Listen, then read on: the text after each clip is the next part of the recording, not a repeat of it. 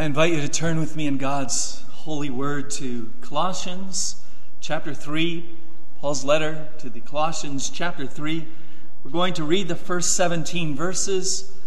This evening we focus on verses 10 to 14 in connection with Lord's Day 33, and in particular the second part of Lord's Day 33 on the rising to life of the new man as that vital part of true repentance and conversion. So Colossians chapter 3, beginning with verse 1. If then you were raised with Christ, seek those things which are above, where Christ is, sitting at the right hand of God. Set your mind on things above, not on things on the earth. For you died, and your life is hidden with Christ in God. When Christ, who is our life, appears, then you will also appear with him in glory. Therefore, put to death your members which are upon the earth: fornication, uncleanness, passion, evil desire, and covetousness, which is idolatry. Because of these things, the wrath of God comes upon the sons of disobedience, in which you yourselves once walked, when you lived in them. But now you yourselves are to put off all these: anger, wrath, malice, blasphemy, filthy language out of your mouth. Do not lie to one another, since you have put off the old man with his deeds. And here begins our focus: and have put on the new man, who is renewed in knowledge, according to the image of him who created him, where there is neither Greek nor Jew, circumcised nor uncircumcised, barbarian, Scythian, slave nor free, but Christ is all and in all. Therefore, as the elect of God, holy and beloved, put on tender mercies, kindness, humility, meekness, long-suffering, bearing with one another, and forgiving one another. If anyone has a complaint against another, even as Christ forgave you, so you also must do. But above all these things, put on love, which is the bond of perfection. And let the peace of God rule in your hearts, to which you also were called in one body, and be thankful. Let the word of God dwell in you richly in all wisdom, teaching and admonishing one another in psalms and hymns and spiritual songs, singing with grace in your hearts to the Lord. And whatever you do, in word or deed, do all in the name of the Lord Jesus, giving thanks to God the Father through him. So far in God's holy, inspired word, may he bless it to our hearts. And we're going to read Lord's Day 33. We will read the entire Lord's Day, which begins with the question: what is involved in genuine repentance or conversion? Two things: the dying away of the old self and the rising to life of the new. What is the dying away of the old self? To be genuinely sorry for sin, and more to hate and run away from it. What is the rising to life of the new self? Wholehearted joy in God through Christ, and a love and delight to live according to the will of God by doing every kind of good work. But what are good works? Only those which are done out of true faith, conform to God's law, and are done for his glory, and not those based on our own opinions or human tradition. Again, our focus is the rising to life of the new. We won't even be covering everything in the catechism in that regards, but we pray that the Lord will bless through his word his call to us to live out the new life that we have in Christ. So, So this sermon is the second of two sermons on Lord's Day 33, which contains really a lot. A summary of what the life of conversion, the life of repentance consists of, and it consists of two parts. So we're focusing on the second part, the rising to life of the new self, which again is wholehearted joy in God through Christ, and with a love and delight to live according to the will of God by doing every kind of good work. The first thing that we want to see this evening is that what is true and complete, that which is accomplished by Jesus Christ himself for us, and becomes ours through our union to him by faith, that which is complete, accomplished, you could say finished, in principle, is to become more and more, and we even have that phrase in relation to the first part of conversion in the Catechism, it is to become more and more true in practice.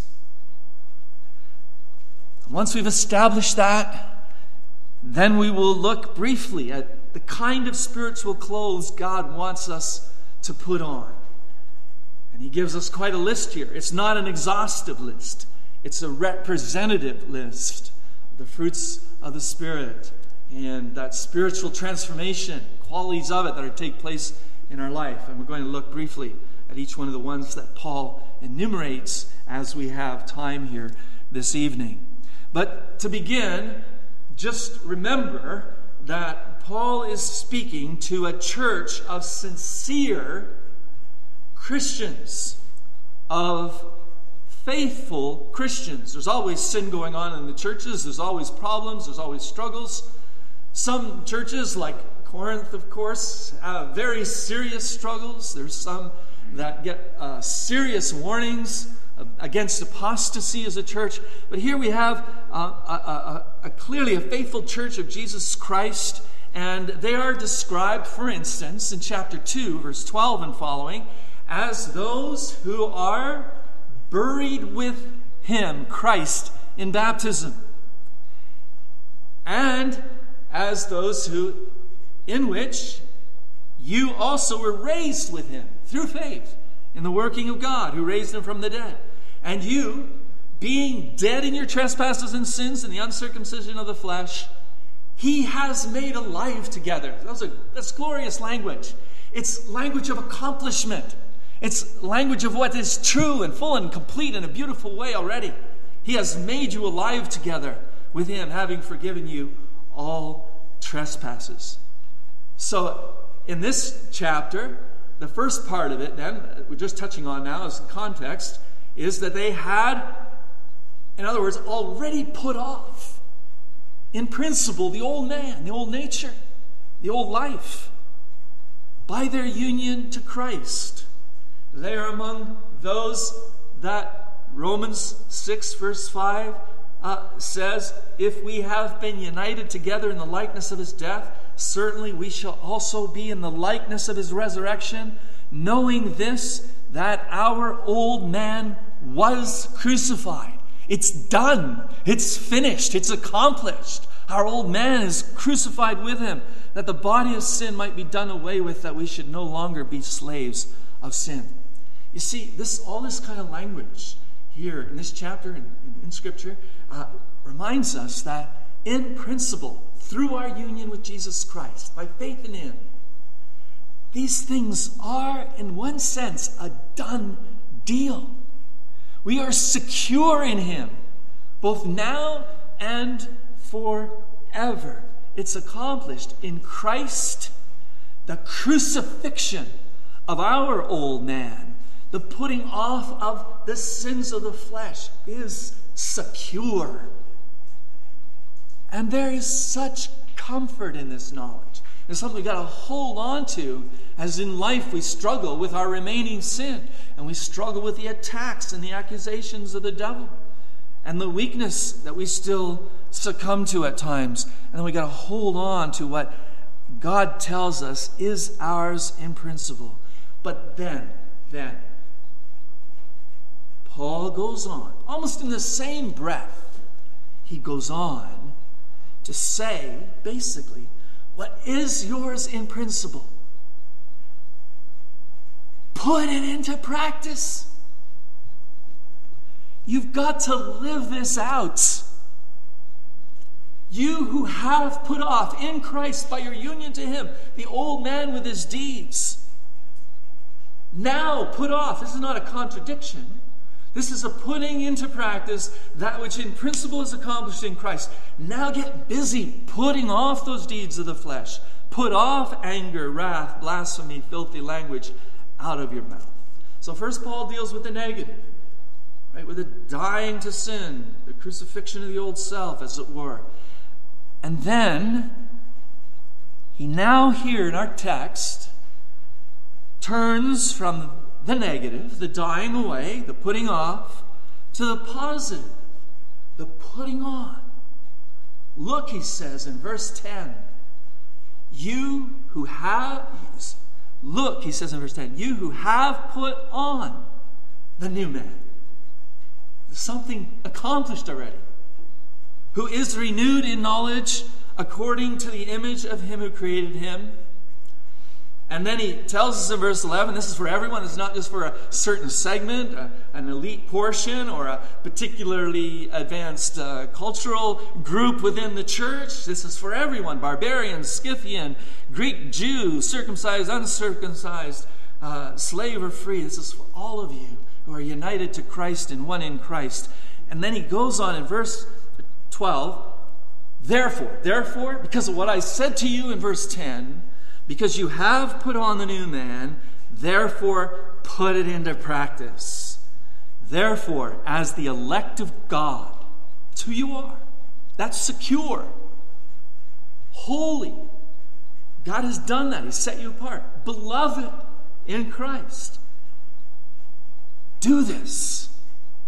Put on tender mercies, kindness, humility, meekness, long-suffering, bearing with one another, forgiving one another. If anyone has a complaint against another, even as Christ forgave you, so you must also do. So you see, yes, you are secure in Christ. Yes, you are elect. If you believe in him and have faith in him, you know, like Paul came to know, you've been elected from before the foundation of the world. But nowhere and no how is that supposed to make you lazy. Is that supposed to take away even an iota of a sense of absolute urgency to be living a life that is a growing life, a changing life, a life that is merciless when it comes to your sin and your wickedness, and that pours out energy and pulls out the stops to live more like Christ. It's not like it all happens automatically, like you can sit back, let go, and let God.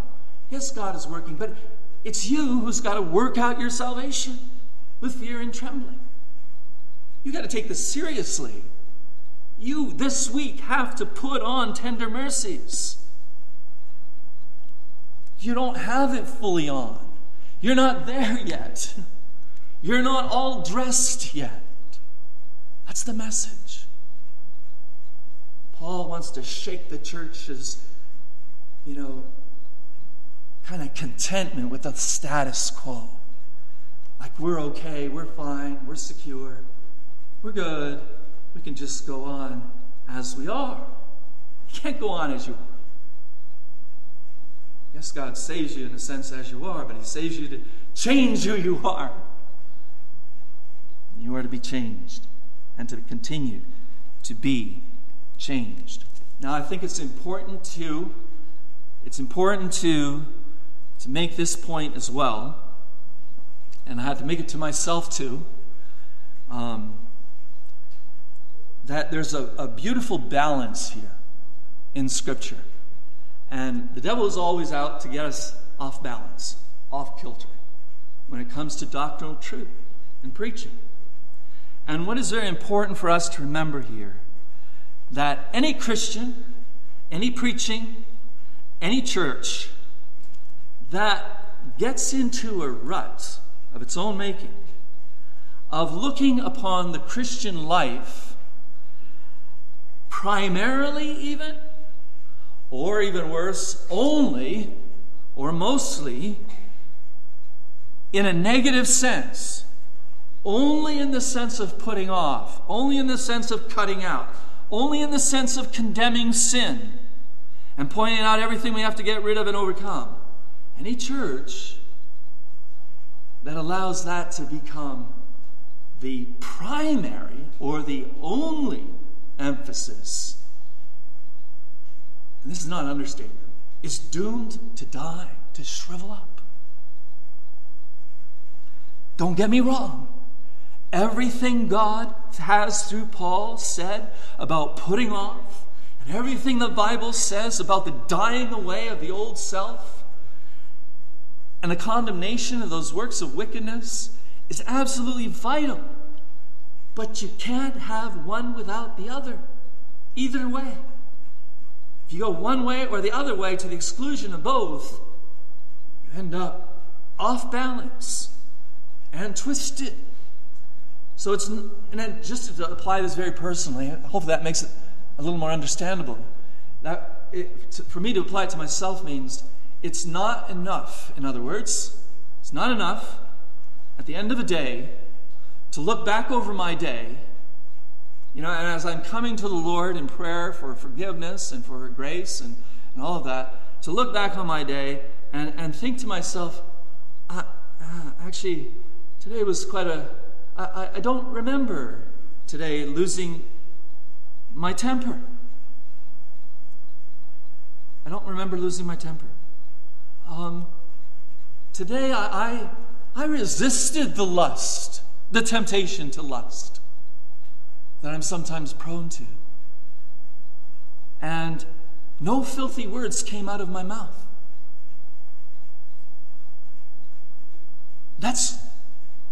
If that's true, that's good.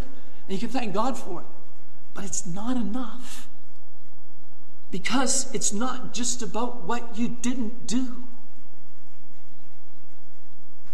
It's just as much about what you ought to do, ought to have done, what you must do, what you're called to do. It's not just about what you've put off, but it's about what you have, if you have, whether you have, how you have put on.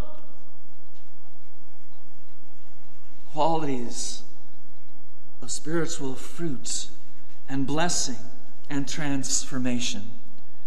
So no Christianity that is satisfied with the negatives will ever survive or have a powerful influence in this world. No Christianity that ignores sin and God's condemnation of it will ever either. It might have the praise of men, but not the praise of God. But in Luke chapter 11, you'll find out that if you or I are content just to have our house, that means our own life, nicely emptied of certain devils and sins then, and swept clean, but you leave it empty, and you don't get busy, to use the words of the Catechism here, to fill it with a love and delight to live according to the will of God in every good work, eventually even more demons will fill that empty place. Therefore, because of what is yours already, because of the righteousness Jesus lived for you, to give to you, to offer as an atoning sacrifice on the cross, in his death, because he elected you. He lived and died for you who were chosen by the Father before the foundation of the world and given to Jesus as his gift. You are holy because you have been set apart by God for a new life, an eternal life. But now don't just sit back and coast along. Get busy living it. Living a life of transformation, a life of ongoing change, a life of continual growing. Not just a little bit, not just here or there. Fill your life. Fill your life with it. Fill thou my life, O Lord my God, in every part with praise, that my whole being may proclaim your being and your ways. Put on, therefore, as the elect of God, holy and beloved, tender mercies, kindness, humility, meekness, long-suffering, forbearing one another, and forgiving one another. Christ has accomplished your salvation. He's lived for you. He's died for you. Now that accomplished redemption is to be applied to your heart and to your life through the Spirit, but you're active in it daily by doing these kind of things and making work of it, praying for grace, for the opportunities, for the insight, the alertness, the will, dedication, the enthusiasm, the energy, the time. All those things are matters of prayer too. Tender mercies. Sometimes it's good to look at the literal meaning. Not always, but sometimes it's worth pausing for a minute and worth for a minister to look at the literal words that are behind words that are translated here in English. And the words here are literally two words, bowels and compassion. Bowels refers to the stomach, the intestines, your gut. And compassion is compassion, right? To suffer with passion, with sufferings. Put on bowels of compassion. You may remember, you've probably heard, that the Greeks looked upon the bowels as the seat of emotion. We speak of the heart, I love you with my whole heart, and we kind of use the heart as representative of emotion. The Greeks would use the stomach. And in a way, they were more accurate, because if you get intense emotion, where do you feel it? It's not so much up here, it's down here, right? Sometimes we speak of my heart sank at the news of something. We're talking about feeling something heavy in our stomach, or we talk about, we can have the emotions associated with nervousness and everything, and then we talk about butterflies in our stomach. We also speak of when we see something particularly awful and painful and suffering, and it affects us deeply, we speak of it as gut-wrenching. And so God is telling us here, put on that kind of response, that kind of sensitivity, that kind of compassion with the sufferings of others. Someone wrote, don't tell your problems to people. 80% don't care, and 20% will be glad that you have them. That person who wrote that must have been speaking out of a painful experience himself. And that kind of callousness to suffering must never characterize God's people. You must put on compassion. You must be a people sensitive, not just to your own problems, but to the problems of others, so that you care, so that you're there to help, so that you're there to give a word of counsel or encouragement, or you're there just to quietly suffer with that person and to pray with that person. But that's what we're called to put on in our life, that spiritual fruit, which is born, of course, as we'll see at the end, of love. Where the rubber could hit the road in one way is here. You and I really more often need to ask each other, how are you doing? And mean it. Not just a formality. And we really need to be satisfied less easily with a quick fine. Fine.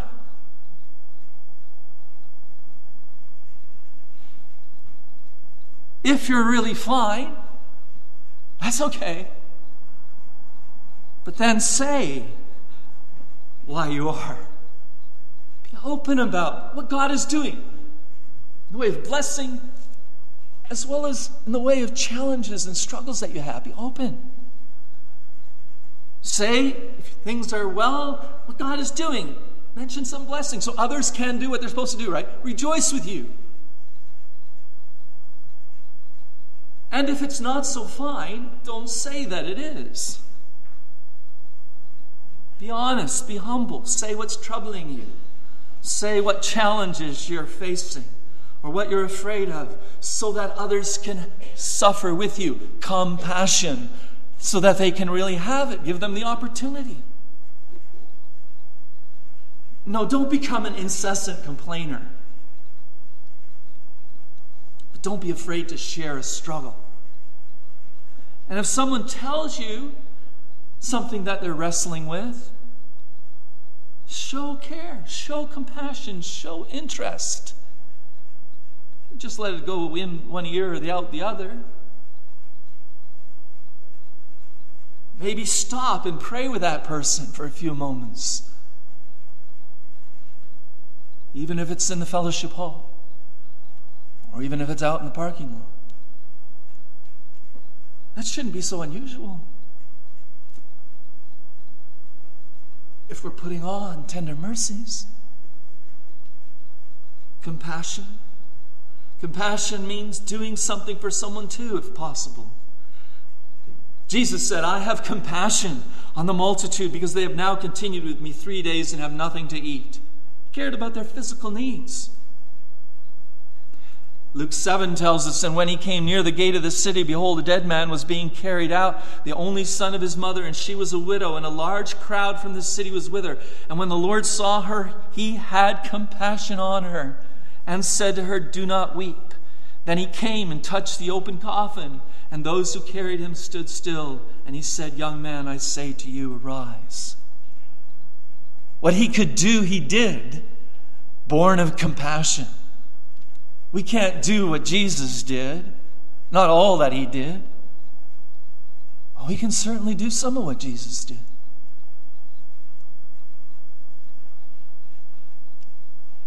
When there's somebody hungry, someone naked, we can have compassion, can't we? We're called to. 1 Peter 3, finally, all of you be of one mind, having compassion for one another. It's the real way in which it starts among the household of faith. So here we practice it in such a way that we're able to do it to those who are on the outside too. Love as brothers, be tender-hearted, courteous. Well, we have to go quickly through these, but if you put on bowels of compassion, you see these are also tied together too, right? How can you leave out kindness? We actually show our compassion by our kindness, don't we? Kindness is the polar opposite of malice.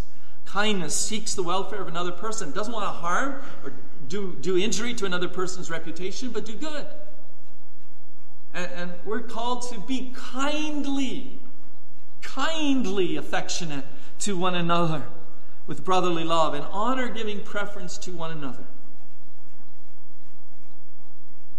It's easy to wait for an opportunity to show kindness, to kind of want it to just fall into our lap. Same with compassion. But we shouldn't just wait for an opportunity. This is active. This is put on. You do it. Don't just wait for it to be done to you. Or wait till your arm is twisted so you get no choice. No, do it. Search for it. Figure out ways you can do it. Old ways, new ways. Tried and true ways, innovative ways. David did that, didn't he? Remember? Now David said, is there anyone who is left of the house of Saul that I may show him kindness for Jonathan's sake? So David said to him when he found him, do not fear, for I will surely show you kindness for Jonathan your father's sake, and will restore to you all the land of Saul your grandfather, and you shall eat at my table continually. He sought out opportunity to show kindness. What is desired in a man, Proverbs 19:22, is kindness. And I was struck when I came across the account in Acts 28, what it says there. Paul says, "Now when they had escaped, they then found out that the island was called Malta. And the natives showed us unusual kindness, for they kindled a fire and made us all welcome because of the rain that was falling and because of the cold." Simple,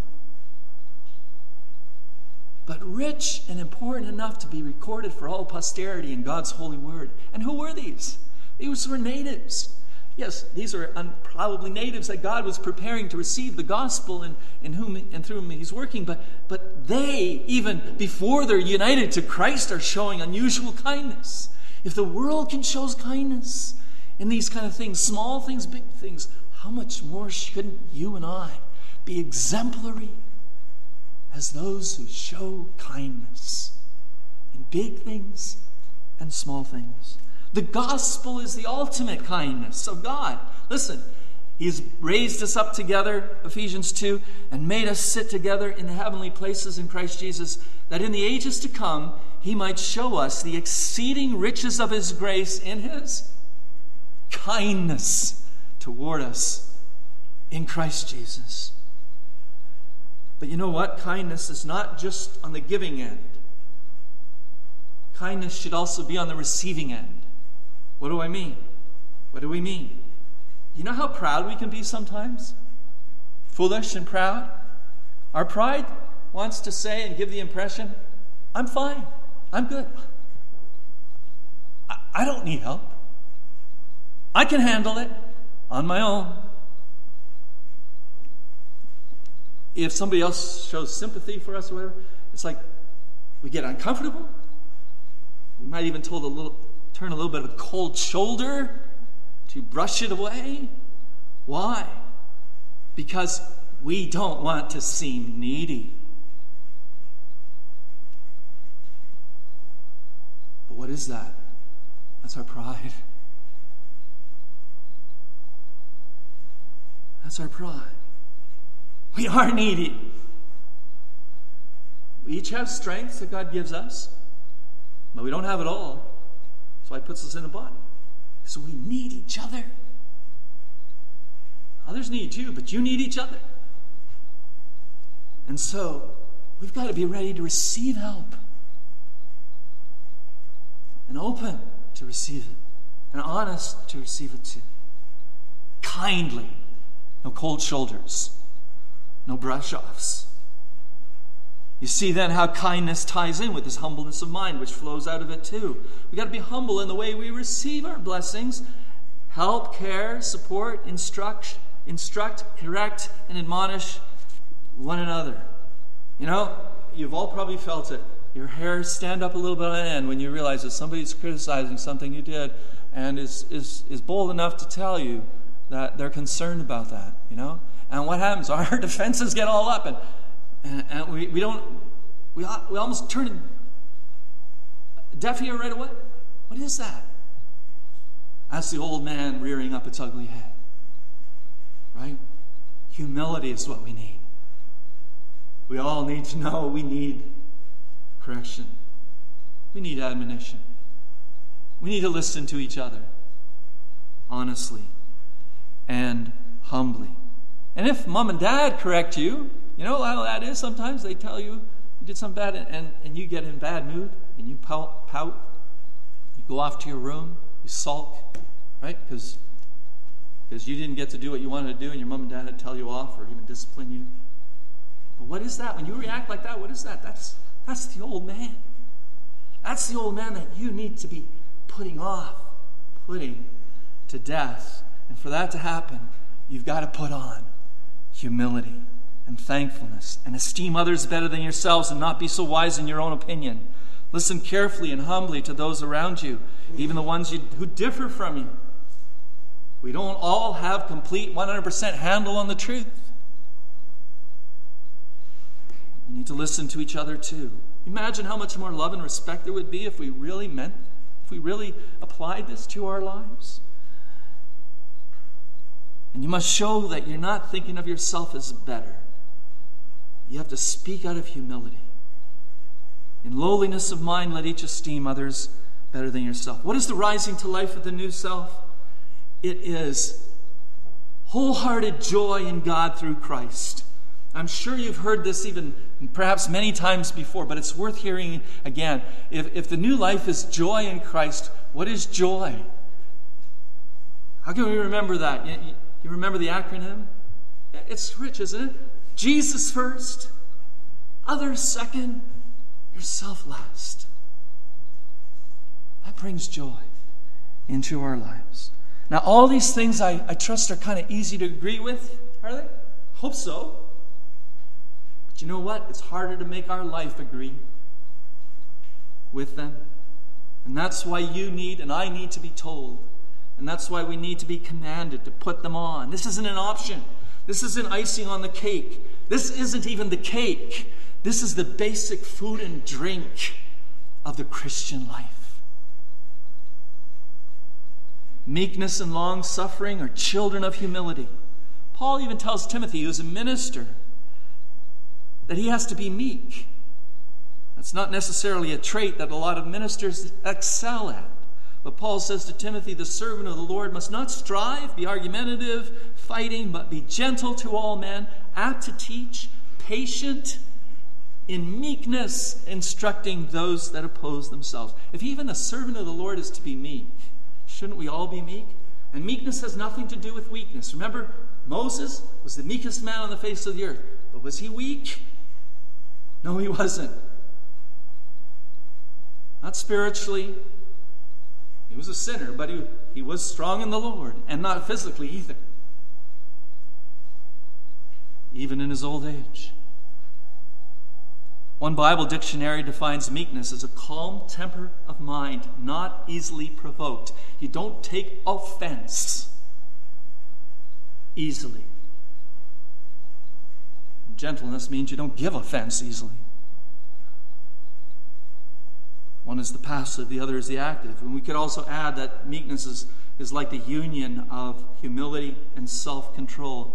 And the world says if you're meek, you're going to lose. You're going to lose out. People are going to trample over you.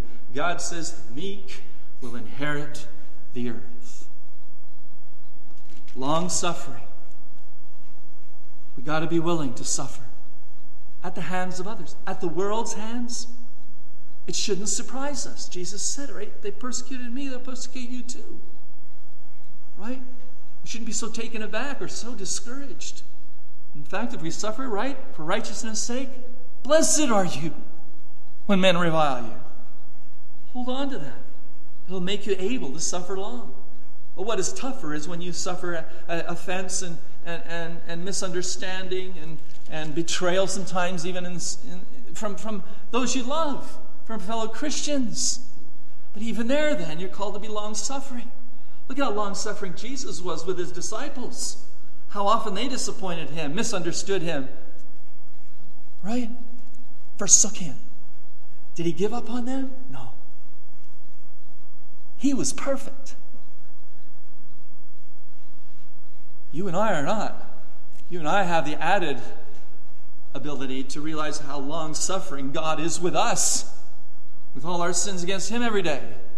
And we have the added ability to realize how long-suffering my spouse, maybe my children, others in the congregation have to be with me because I'm a sinner. And I offend them sometimes. And that realization should make it easier to be long-suffering with others. These are the things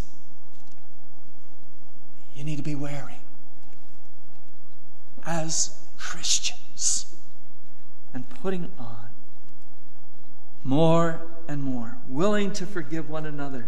If anyone has a complaint against another, even as Christ forgave you, so you must also.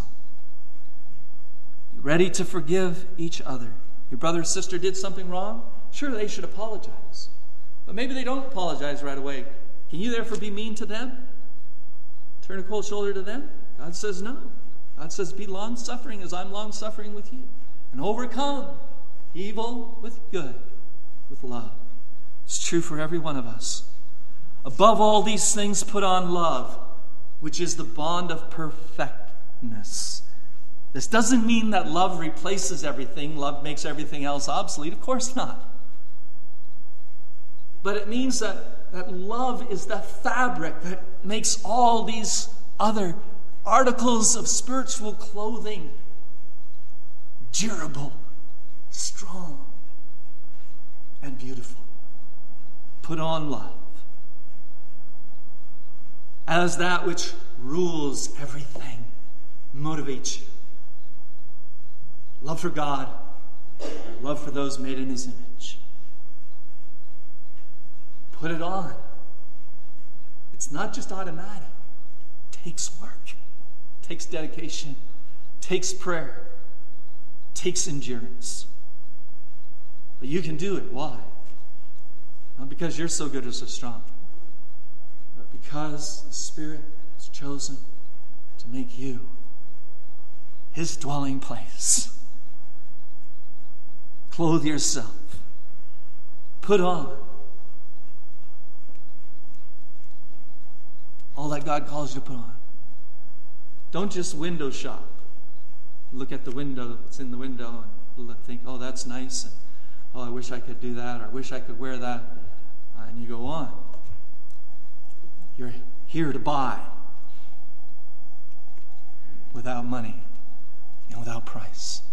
It's for you to put on and to wear the garments of the righteousness of Jesus Christ, accomplished in perfection in Him, in your union to Him, now being worked out by the Spirit in your life more and more, conforming you, making you like Him, you and me.